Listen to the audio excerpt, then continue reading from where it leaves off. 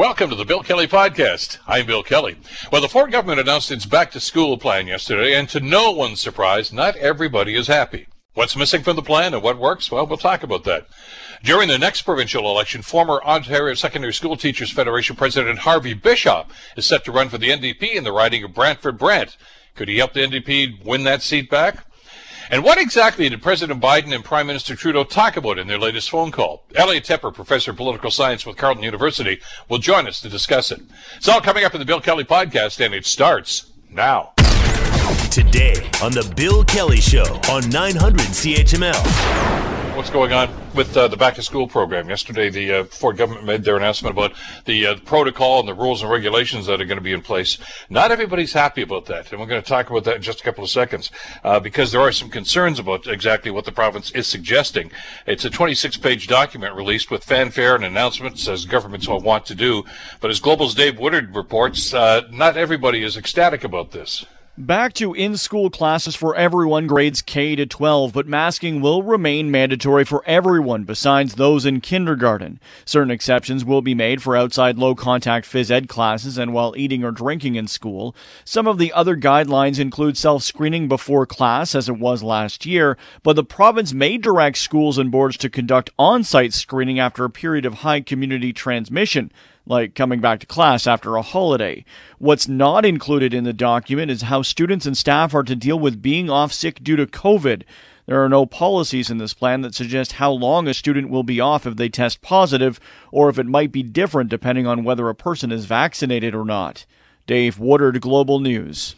Vaccination. Now, there's the rub. A great deal of concern about that. Other jurisdictions have gone a step further, probably a couple of steps further than the Ontario government seems to want to go when it comes to vaccinations.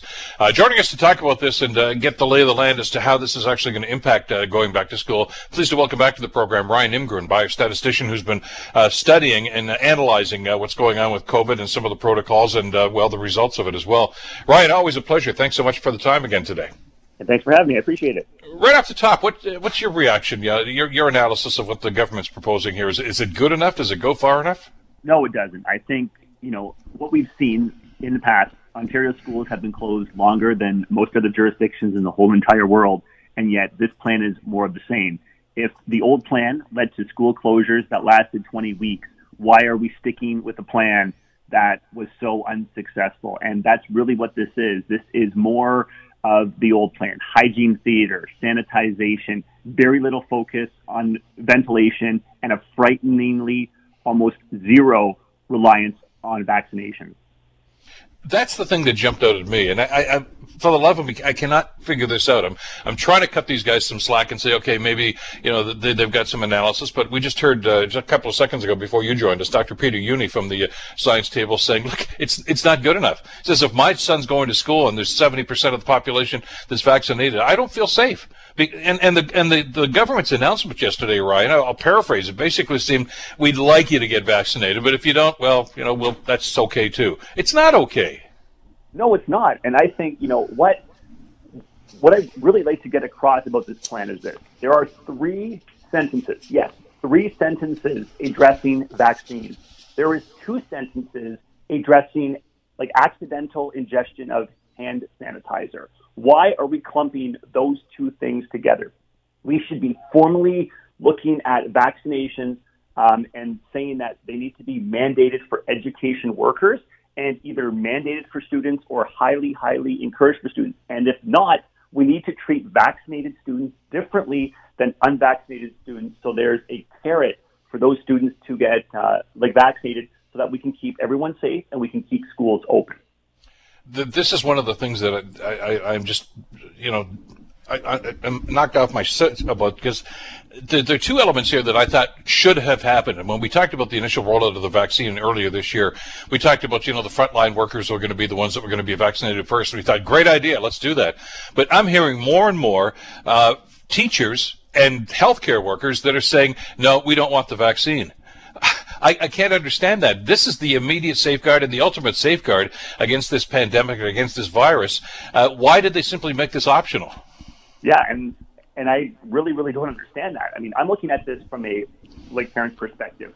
wouldn't you feel much more comfortable sending your child back to school if you knew that the education professional that was in the room with them, that the administrative staff that they would be working with, the secretarial staff, the cleaning staff, were all vaccinated? If the adults in the building were all vaccinated, it would make for a much, much safer environment for everybody.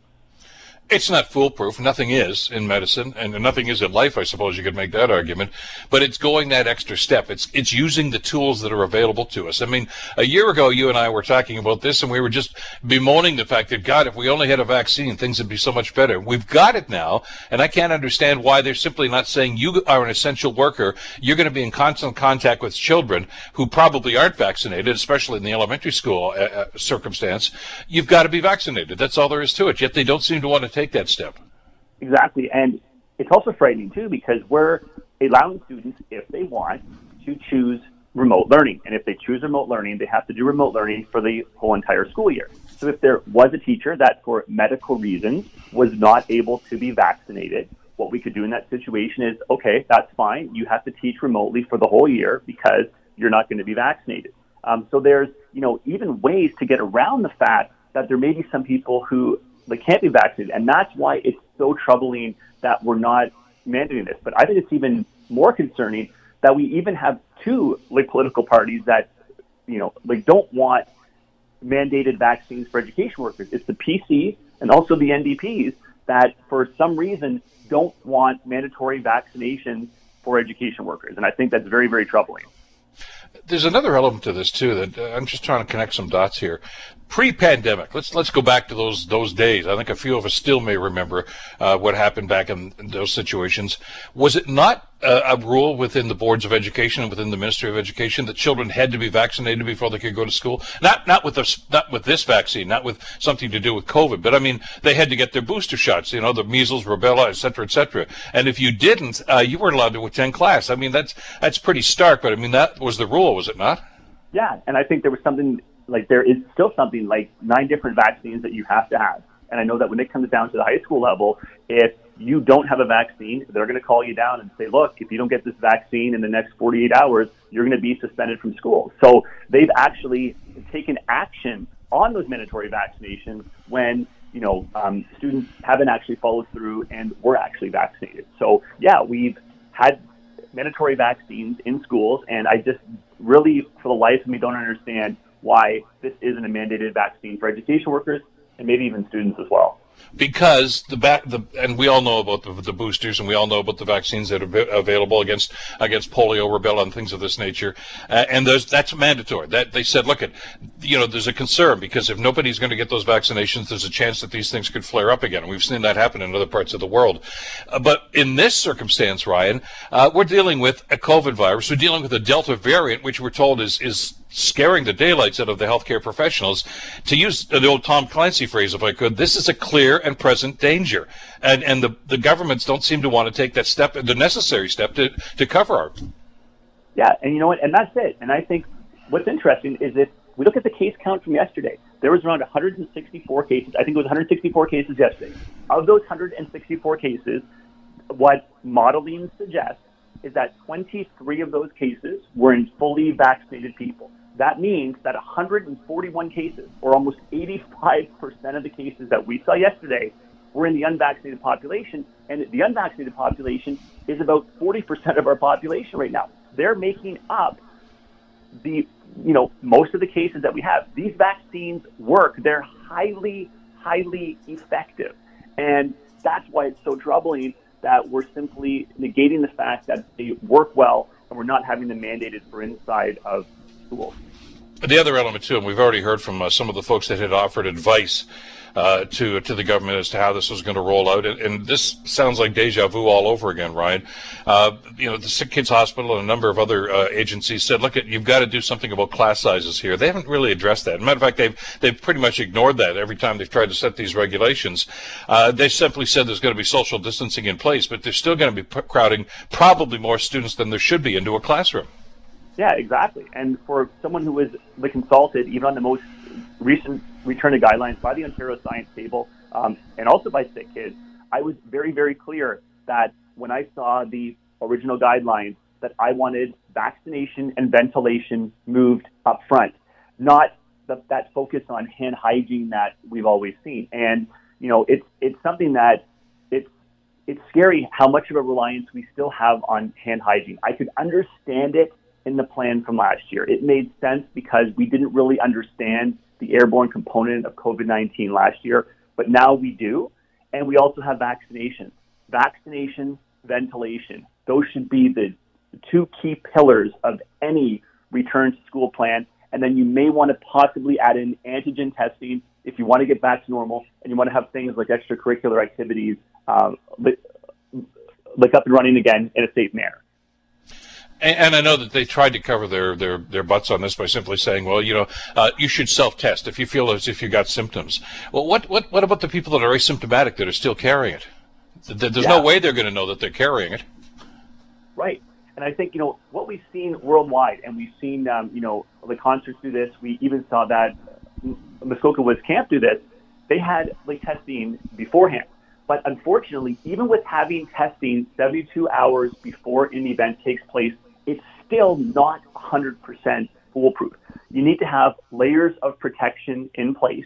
And I think in that situation, knowing that COVID is airborne, we need to have vaccinations, we need to have better ventilation, we need to have masking that, relies on what the, numbers actually are, and we need to have testing. And if numbers are high, we need to have frequent testing. If numbers are low, we can have infrequent testing.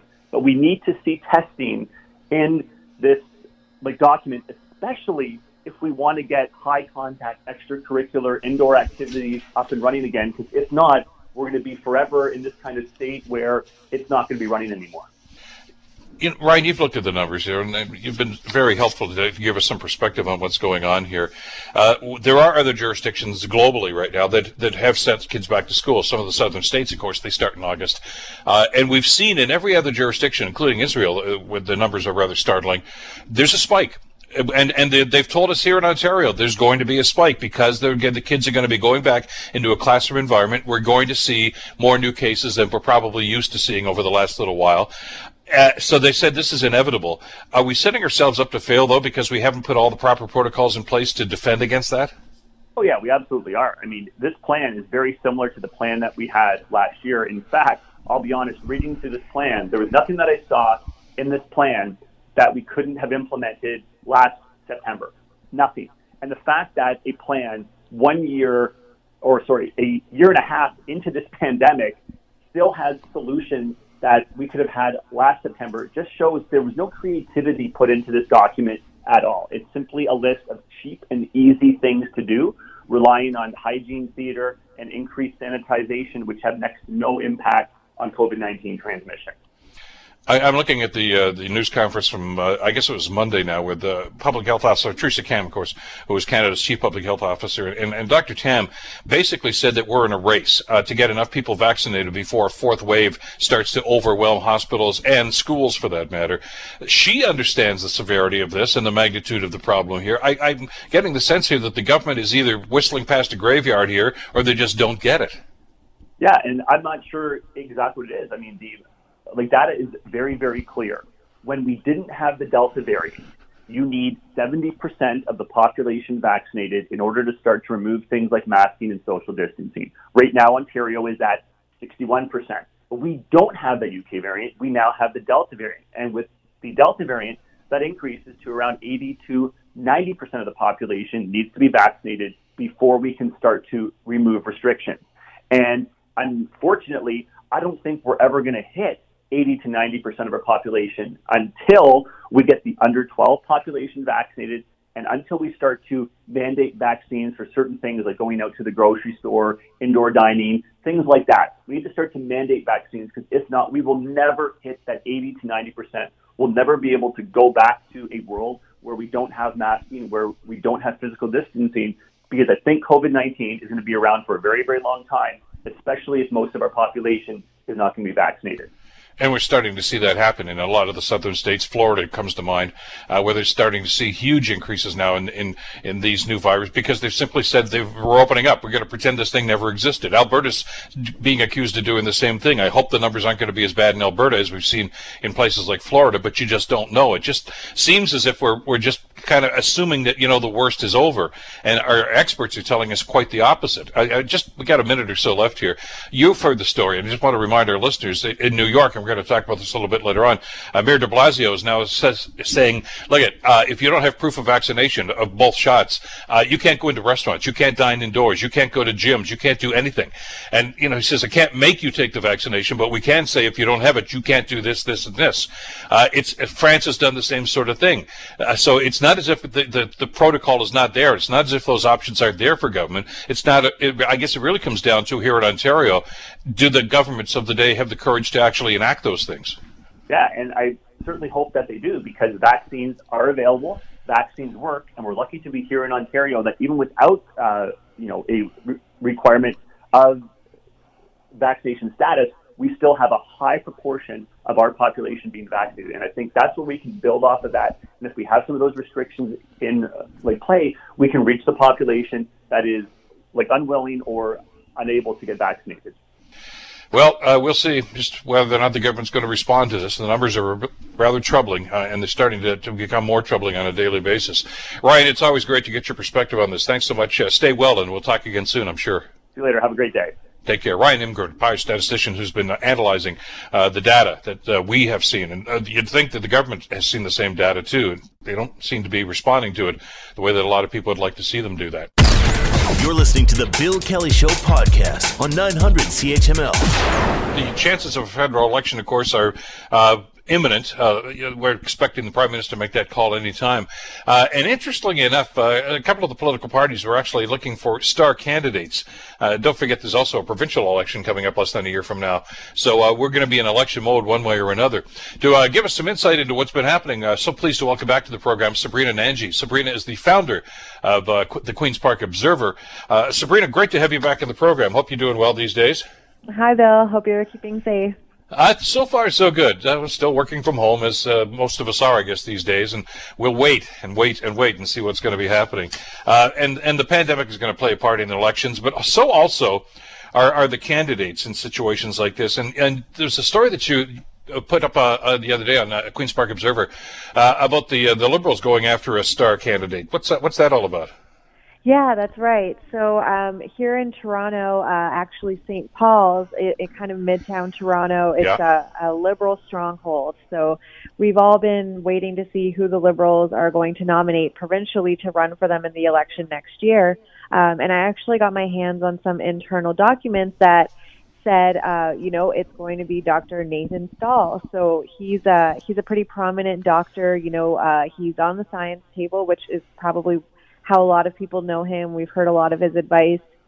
He's frequently, in media, reporters, we talk to him all the time just to get his expertise. And now he wants to run for the Liberals. So that's been making waves here at Queen's Park. I've always wondered about that because, I mean this with all respect, a number of these brilliant doctors that we have here in Ontario have become media celebrities because of this. And Dr. Stahl certainly is one of them, Dr. Bogosh, Peter Uni, so many other folks like that. And I always wondered if any of them were going to parlay that into something. And because we know that Dr. Stahl has been very opinionated, shall we say, about the way that the governments have handled some of this stuff. And clearly he wants to be a voice in that. That's interesting. Now, because the Liberals in that same area of downtown Toronto, I mean, in the federal by-election, of course, they ran Marcy Ian, TV personality, and she won. She's now sitting in as a member of Parliament. So they seem to lean that way towards the star candidates in some of the downtown ridings. But this is a pretty strong Liberal area for, I guess, provincially and federally, isn't it? Yeah, that's right. I mean, provincially right now, St. Paul's is represented by the NDP, but the last time in 2018 there was a vote, the Liberal candidate just lost by, about 1,000 votes, which, considering how many people turn out to these elections, they could definitely turn the riding red again. And you're right, it is interesting to see some of our, doctors and health experts about them wanting to maybe jump into the political side of things. In all fairness to Dr. Stahl, I will actually be talking to him later today, so I'll be hearing, his specific story. But I do think that he's certainly been outspoken, as a member of the science table, saying what he's seeing the science pointing him to, and especially in a pandemic, everybody everybody's got their input. And I do think that it's very interesting to see that them wanting to jump into the political side, maybe, having some sway on the policy side of things. Well, and to that point, and as we mentioned, a number of people, because of the pandemic and the government's actions and of course our responses to that, a number of folks that have really kind of elevated themselves when it comes to public perception. One of those is Harvey Bischof, who's been a regular guest on this program. Of course, he's the past president now of the Ontario Secondary School Teachers Federation. And I'm hearing from your sources now that he's going to throw his hat in the ring. That's right. Yeah. So he's poised to be acclaimed. Basically, he's running unopposed for the nomination, so he's going to get it automatically. But he'll be running for the NDP in Brantford, Brant, and that's another riding that was very close in the 2018 provincial election. Less than 1,000 votes there. I think it was around 600. Currently represented by a progressive conservative, Will Boma, but obviously the NDP think that they can flip this riding as well. So, Harvey, very high profile, very outspoken. He's never been shy to say what he thinks the government's doing or not doing, conservative or liberal. We haven't had too many NDP governments in Ontario, of course. But Harvey, he was up there with leader Andrea Horwath yesterday, fully supporting her. They're a team. He's a very high profile candidate. I think he definitely has a chance to definitely give the PCs a run for their money there. All the years you've been covering politics, Sabrina, what's your read on this? Do the celebrity candidates, and again, I say that with respect to people that have already created a name for themselves and a reputation for themselves in another realm, in Mr. Bischoff's case, in Harvey's case, of course, it was with some of the concerns that he had about the way the government was handling back to school or closing schools and things of this nature. He was in the news almost every day as a result of that. But does it work when you run a high-profile candidate like that, like a Dr. Stahl or a Harvey Bischof? Does it give them an advantage over the other candidates? I hate to say stay tuned, but that's really just how it usually how the cookie crumbles when it comes to elections, right? Name recognition obviously goes a really long way, but these guys aren't the incumbents, right? Like you obviously recognize your own MPP's name, so the person who's already got the seat already has a pretty big leg up in that sense. I do think it says a lot about the parties themselves. The Liberals, they're a very small party right now at Queen's Park, at least. They have a long way to go to build up their war chest and their campaign. And so it says a lot to have a high-profile candidate and someone who is, respected as Dr. Stahl on your side, and even with Harvey as well. So I think, it's really good news for both the opposition parties here. I'm sure we'll be seeing, a couple more PC star candidates coming out soon, too, the closer we get to the vote next June. But, at the end of the day, it's really up to the local voters and who they want representing them. So it's no walk in the park for these guys. They're going to have to, put boots on the ground and really talk to people who are going to show up for them. Yeah, because one of the main reasons, and I've found this time and time again when we talk to voters or potential voters with these elections coming up, a lot of them are still leaning more towards party politics than they are about individuals. They may like so-and-so running for any particular party, but, while I've always voted Liberal or I've always voted Conservative or I've always voted NDP and I'm not really going to change now, and they rather vote for the party and the leader of that party rather than the star candidate. So it's going to be fascinating to see just how effective it's going to be. And I agree with you. I think as we get closer to the provincial election, I think we're going to see a lot more of that. I think we're going to start looking at people that's going to have high profile. They always talk to us about name recognition being a key element to this because, let's face it, people get electioned out pretty quickly and they don't do a lot of the research that a lot of us would think they do. And a lot of them I've talked to, and I know you have over the years too, Sabrina, they say, we haven't made up our mind till we get into the voting booth. And, oh, yeah, Sabrina, yeah, I know her. Okay, bingo, you got my vote. So I guess it can be effective, but as to how effective it's going to be, well, I think your phrase is probably right. Let's wait and see what happens. No, you're right. Between Doug Ford, Andrea Horwath, Stephen Del Duca, they've, a lot of people are opinionated on them one way or the other. Some people don't really know Stephen Del Duca that well, and those that do, he's got a lot of political baggage. So I'm sure that, maybe in that case, knowing the leader might work out to your advantage or not. But I do think that, the leaders we're going to see them on the stump. We're going to see them shaking hands. Now that restrictions are lifting, it's just going to be full-on campaign mode. Let me ask you, just if I can dovetail into what happened yesterday, and I know Mr. Del Duque, the education minister, is making another announcement of some description today. What's your read on the protocol for back to school, which is something that Harvey Bischof was very, very vocal about, of course. As we know here in Ontario, had schools closed more than any other jurisdiction in North America during the first couple of phases of this pandemic, and there's some people right now, including some folks on the science table, I'm sure Dr. Stahl is one of them, feeling as if, these guys don't get it. They still haven't really nailed what we're supposed to be doing here. Is the government going to get raked over the coals again for this policy? It seems like that's already happening a little bit. You're right. The way that it was rolled out, it's kind of happening in this two-parter. There's another technical briefing for us reporters, actually, just a little later this morning. We're expecting the Education Minister, Stephen Lecce, to come up with, some of the funding details of this. It was really just a document given to not even all reporters, just select reporters at first. And so it obviously leaves a lot of questions. And when you have that, whether you agree with what's in the plan or not, the specifics of it, when you have a lot of questions, you don't have the minister up for, almost 24 hours to answer them.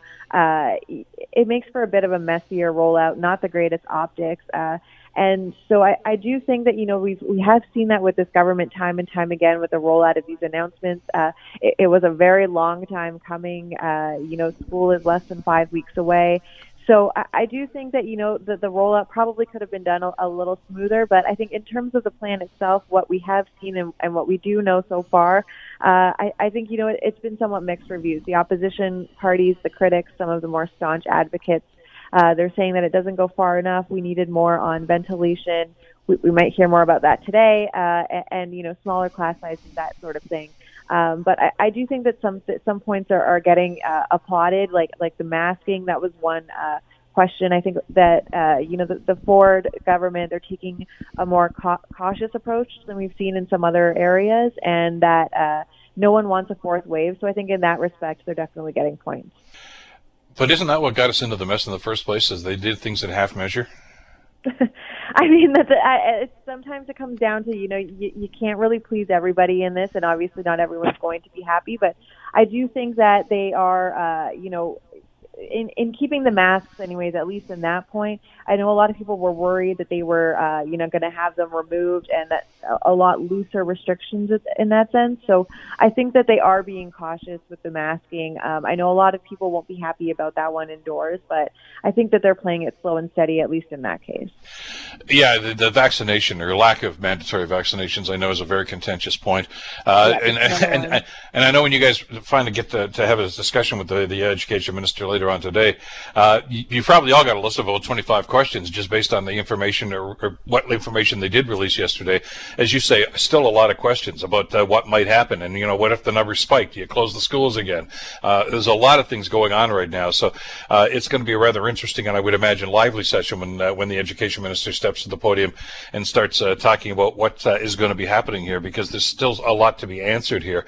I guess if we're scoring at home here, Sabrina, at least they rolled this program out, I think, about 2 weeks earlier than they did last year going back to school. It was late August when they finally came up with the protocol there, and that was a major concern. I agree with you, though. I don't understand. They closed the schools down in May, and they've had a long time to work on this. I always wonder why they wait until August until they're actually going to do this. It's almost as if it's too late for anybody to respond or react to this or develop a plan B. So it's going to be interesting to see just how they. I guess the word a lot of folks that you're in your Queen's Park Bureau are asking right now is, how do you justify this policy? How do you justify what's going on? That's one of the questions I'm sure that Minister Lecce is going to have to answer today. I mean, it's going to be entertaining. I can't say the minister is always the best at, getting to the point or answering questions to a level that we would all like, but we're sure going to try and get some of those answers from him. Do you get the sense, because everybody was asking, June next year, by the way, is the next provincial election. That's set, carved in stone. There's no way the Premier is going to go earlier. As you know, it's not a need for that right now. He's got a majority and things are humming along nicely, although he's not really doing as well in the polls as he probably wants to. But is COVID still going to be the issue heading into that election? I do think that, at least personally, I hope that we are in the clear by next June and we have a bit more of a normal election. I'm really tired of the pandemic, like I know a lot of people are. But I think more what will be on voters' mind is the recovery and how we got out of it. I think that's sort of what is becoming, top of mind now for small businesses. I know the Ford government in particular, they have a whole minister in charge of small business and on that file. So it's obviously something that's very important to them. And, they've lost a lot of small business support throughout this pandemic because of some of their measures and restrictions and things that could have been handled better, I think, definitely from a business perspective. But also, the Liberals and the NDP are trying to woo that group too. So I think that there's definitely going to be a lot more focused on the recovery, how we got out of it. If people are feeling safer, if people are in a better place, with their mental health, those sorts of things. I think that's going to be the issues that are really top of mind for people. Well, we'll be following your reporting on this to see exactly what's going to happen and how the Premier and the Education Minister are going to respond to this. And we'll see who else throws their hat in the ring as we get closer to the provincial election, which is happening. If you want to get some information about this, just Google Queen's Park Observer, and they'll give you the link to find out exactly how you can get all the information that's happening in Queen's Park. Sabrina, always a pleasure. Thanks so much for this. Stay well, and we'll talk soon, I hope. Thanks, Bill. Take care. Sabrina Nanji was the founder of Queen's Park Observer. You're listening to the Bill Kelly Show podcast on 900 CHML. Earlier this week, Prime Minister Trudeau and President Biden had a phone conversation as to exactly what they discussed and how deeply they got into some of those subjects. Well, that seems to be a matter of conjecture because we're getting a different story from Washington than we are from Ottawa on this. Karen Rebo has the details. The two G7 leaders spoke yesterday about COVID-19, border restrictions, even sports. But a readout of the call from the Prime Minister's office says Trudeau and Biden also called for the immediate release of Michael Kovrig and Michael Spavor. The two Michaels have been detained in China since December of 2018 in the quick fallout from the detention in Vancouver of the financial head of Chinese tech giant Huawei at the behest of the U.S. The White House readout says Biden condemned the Canadian pair's arbitrary and unjust detention, and he pledged to stand strong with Canada to secure their release. Karen Rebo, The Canadian Press. Well, that's gratifying to know the president is on side and supports what's going on here. The question is, what's going on here? And can the U.S. actually be of help there? And what about some of the other, I guess the word to use here is discrepancies about what was discussed. The Prime Minister's office talked about unilateral trade agreements and things of this nature. The White House didn't even mention anything like that. But is that really just a matter of different messaging that's going on? Let's bring Elliot Tepper into the conversation. Elliot, of course, is an Emeritus Professor of Political Science at Carleton University. Elliot, great to talk with you again. Hope you're doing well these days. Doing fine, Bill. Nice to hear your voice and hope things are well with you. So far, so good. We're doing pretty well at this end of the thing here. Still working from home, but that seems to be the new normal these days. The Donald Trump-Justin Trudeau relationship was tenuous at best for a lot of reasons. We saw that, and there's a great expectation that things were going to be much better when Joe Biden became president. And I think there's a lot of evidence to suggest that they are right now. But is it naive of people to suggest that, well, because there seemed to be a mutual respect there, that they're going to agree on everything? Because that seems to be what some reporters and some columnists are looking for right now. Yes, there is a huge change in tone, clearly, from Trump to Biden in terms of Canada and Trudeau. We should remind ourselves, Joe Biden has strong ties to Canada. His first wife had, I think, family on our side, and he jokes that his boys, when they were young, had spent so much time in Canada that when asked, what do you want to be when you grow up, they say, we want to be Mounties. And Kamala Harris, as we know, her mother was at McGill. She spent a lot of time in Canada. Yep.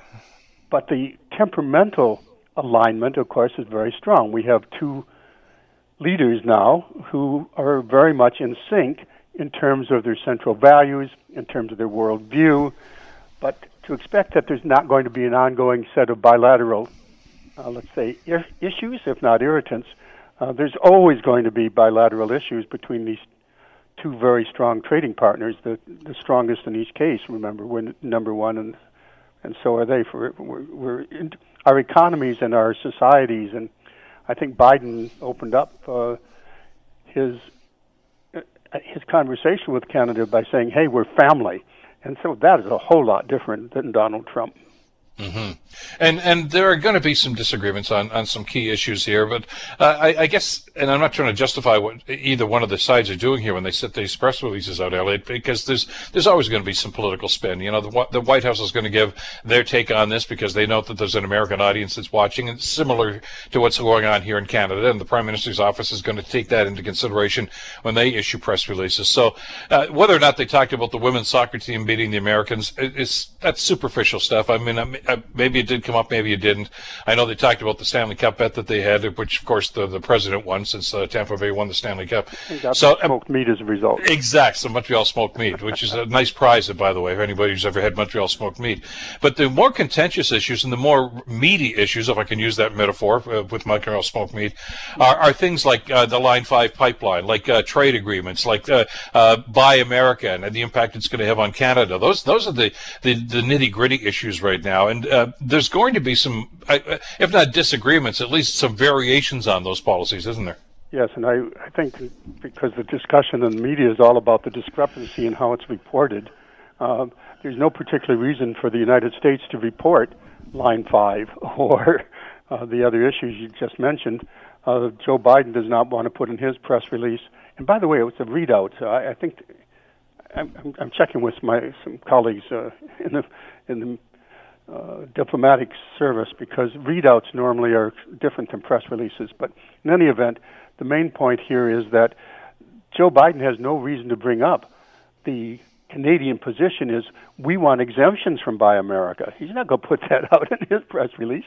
Of course not. It's the same on Line 5. I wonder, because our conversation may go in other directions, the one area in which both press releases, they're actually readouts, actually concurred specifically was in the area of the release of the two Michaels. Mm-hmm. It's now 968 days, and in every conversation, as far as I know, that Trudeau has had with Biden, this has been raised, and the fact that there's at least that one consensus statement in the two readouts, I think, is a good sign.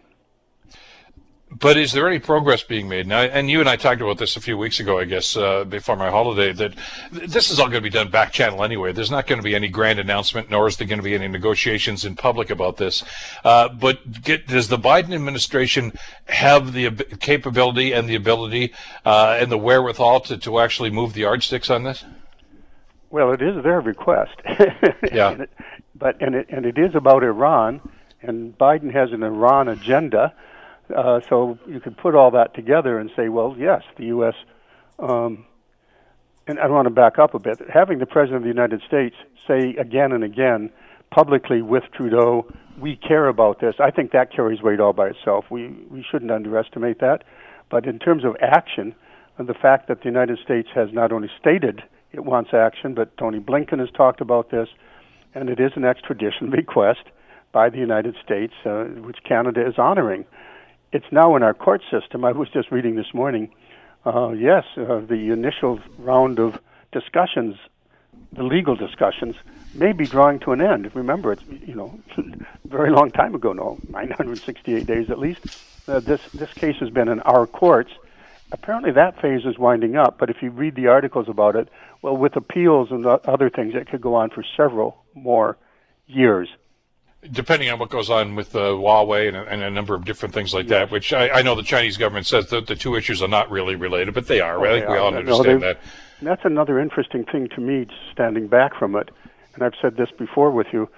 Here, the United States, and talking about this bilateral discussion, the subject matter of today's conversation, Joe Biden basically has made it clear in this bilateral talk that really he wants to clear the decks to deal with China, and he also wants to create jobs at home. So he wants to have the supply lines broken with China. He wants it done at home.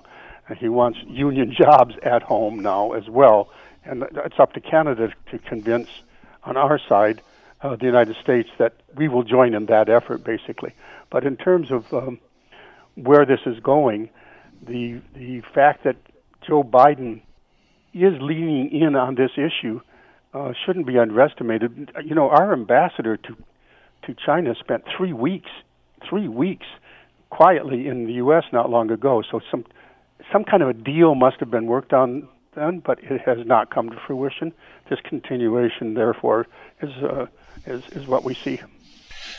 Let's talk about messaging, if we could. And you talked about, for instance, the cross-border trades and the Buy American policy, which is a concern to the Canadian economy, certainly. And Biden has to create this perception, and I think there's a lot of legitimacy to what he's trying to do here, Elliot, to show that America's that I'm standing up for you, and we want the American economy to get back on its feet, and we'll do what needs to be done. And this Buy America thing is part of this. I mean, the Obama administration adopted that line. It's not new. It wasn't a Donald Trump thing. It's been going on for quite some time. And as you mentioned, it's also bipartisan. It's not a Democratic thing or a Republican thing. It's an American thing. But my understanding is that they're apparently in the revised NAFTA that's already on the books, which Biden supports. There are some loopholes there that Canada could take advantage of, but they're not going to make a big deal out of that because it's going to make Biden look weak, and I don't think they want to do that. Yes, we're getting into very technical trade areas. Mm-hmm. I'm a political scientist, but what happened under Obama? He had the same Buy America, but Canada was able to negotiate a carve-out so that we were exempt. Mm-hmm. And remember, that was the Obama-Biden administration. Yep. It doesn't look at the minute as if Joe Biden is going to do what Obama did, although that's really up to Canadian negotiating skills now. The NAFTA agreement really gave Canada a lot of confidence. And in January, when all these issues started to come up again, we have a deputy prime minister who's finance minister, but who carried the lead under NAFTA. And Chrystia Freeland said, we shouldn't worry too much about this. We know how to negotiate with Americans over Buy America. But that was in January and February. Now there's trillions really of dollars floating about. And Canada really does not want to be frozen out of there. So all of the skills that Canada developed to negotiate with Donald Trump over NAFTA, quite successfully ultimately, because Donald Trump wanted to also turn his attention to China and said, okay, let's get this NAFTA thing out of the way. We need a North American unity facing China. That skill set and all the statistics which showed just how many jobs are created in America and how good it is for the American economy to be working with Canada, this now takes on extra weight when there's a lot of extra money about to flow because of the infrastructure plans and other Build Back Better America that Joe Biden is working on. And we also know that there are other voices in those conversations. We know that a number of the border states that rely very heavily on cross-border traffic and trade between provinces and those states are lobbying the president and his administration to loosen things up just a little bit. And that may happen, it may not happen, but it's not going to be a big announcement. It's just going to be things are going to be happening, I would imagine, like that. And it's the same thing with the Line 5. I mean, we already know that Biden has a concern with pipelines, and Line 5, the Canadian government certainly wants to maintain that. Governor Whitmer in Michigan doesn't want it. But, why would they weigh in on something like that? They've already stated what their positions are, and it hasn't reached the crisis point yet as to what's going to happen there. So that's probably a future discussion. I'd be surprised if any of them weighed in on it and said, here's the definitive policy on that at this stage. Yes, Line 5 is unfortunately going to be linked to Keystone XL, I'm afraid, in terms of how can Canada negotiate. This was a campaign promise by Biden in terms of the XL. And that was interesting to me because there was union support on both sides of the border to carry that on. It was still canceled, even though union jobs were involved. Yes, what I was alluding to earlier, and you've re-emphasized, is there's a lot of support on the U.S. side for being sure that these economic measures are not going to disrupt the economic relationship, the close interrelationship between Canada and the U.S. There's just, again, Canada really developed its skill set and is working with that. There is actually a formal conference of Northern governors on this, and they are weighing in. There's a U.S. Chamber of Commerce and lots of NGOs. Canada has learned how to press its case. There's also, this is beyond my skill set, the WTO rules come in. So for some of this, we're protected under WTO anyway. I'm here, I read about, but others were not. In terms of NAFTA, maybe we'll get some protection there. But no doubt about it, Joe Biden's Buy America is really America first. He's not America alone, unlike Trump, but there's definitely economic implications. Canada has a job ahead of it to be sure that this new phase of Buy America can be worked to our advantage rather than disadvantage. But to that point, it's got to be reassuring, I would imagine, to both sides, that there's a foundation there of trust and respect that you can start those conversations with. And it's not as if, oh, God, here he is on the phone again. How am we going to handle this? There's a relationship there that is a good start for this. And like you say, it'd be naive to suggest that they're going to agree on everything or capitulate on any of these issues right now. They're both going to have some stands on this. But, it's a lot easier to negotiate with somebody that you respect and have some feelings for, and understanding the importance of the relationship between the two countries. And the previous administration didn't really show that. No. I think part of the job for Canada now is to say, we understand Joe Biden. Of course, we've got your domestic concern and the union jobs and so forth, and we can deal with that in our normal way. But if your real concern now is that supply chains that have really bolstered China and worked to the disadvantage of the rest of the world, including the U.S., if really this is ultimately not all about China, all about jobs and China, we can be helpful. Canada can help you on what we know is actually your priority here, creating jobs and creating sufficient supply chains inside what is a North American environment. There's Mexicans involved in this too. Maybe we'll have another Three Amigos meeting sometime soon. But I think it's up to Canada to make the case now that jobs and security and China are interrelated in a way in the American mind where we can really be helpful. And I think that would be helpful to us. Elliot, as always, thank you so much for this. Great having you back on the program again. Oh, it's always a pleasure, Bill. Take care. Elliot Tepper, of course, Emeritus Professor at Carleton University in Political Science. The Bill Kelly Show, weekdays from 9 to noon on 900 CHML. The Bill Kelly Podcast is available on Apple Podcast, Google Podcast, or wherever you get your podcasts from. You can also listen to The Bill Kelly Show weekdays from 9 till noon on 900 CHML. I'm Bill Kelly. Thanks again for listening. And don't forget to subscribe to the podcast. It's free, so you never miss an episode. And make sure that you rate and review.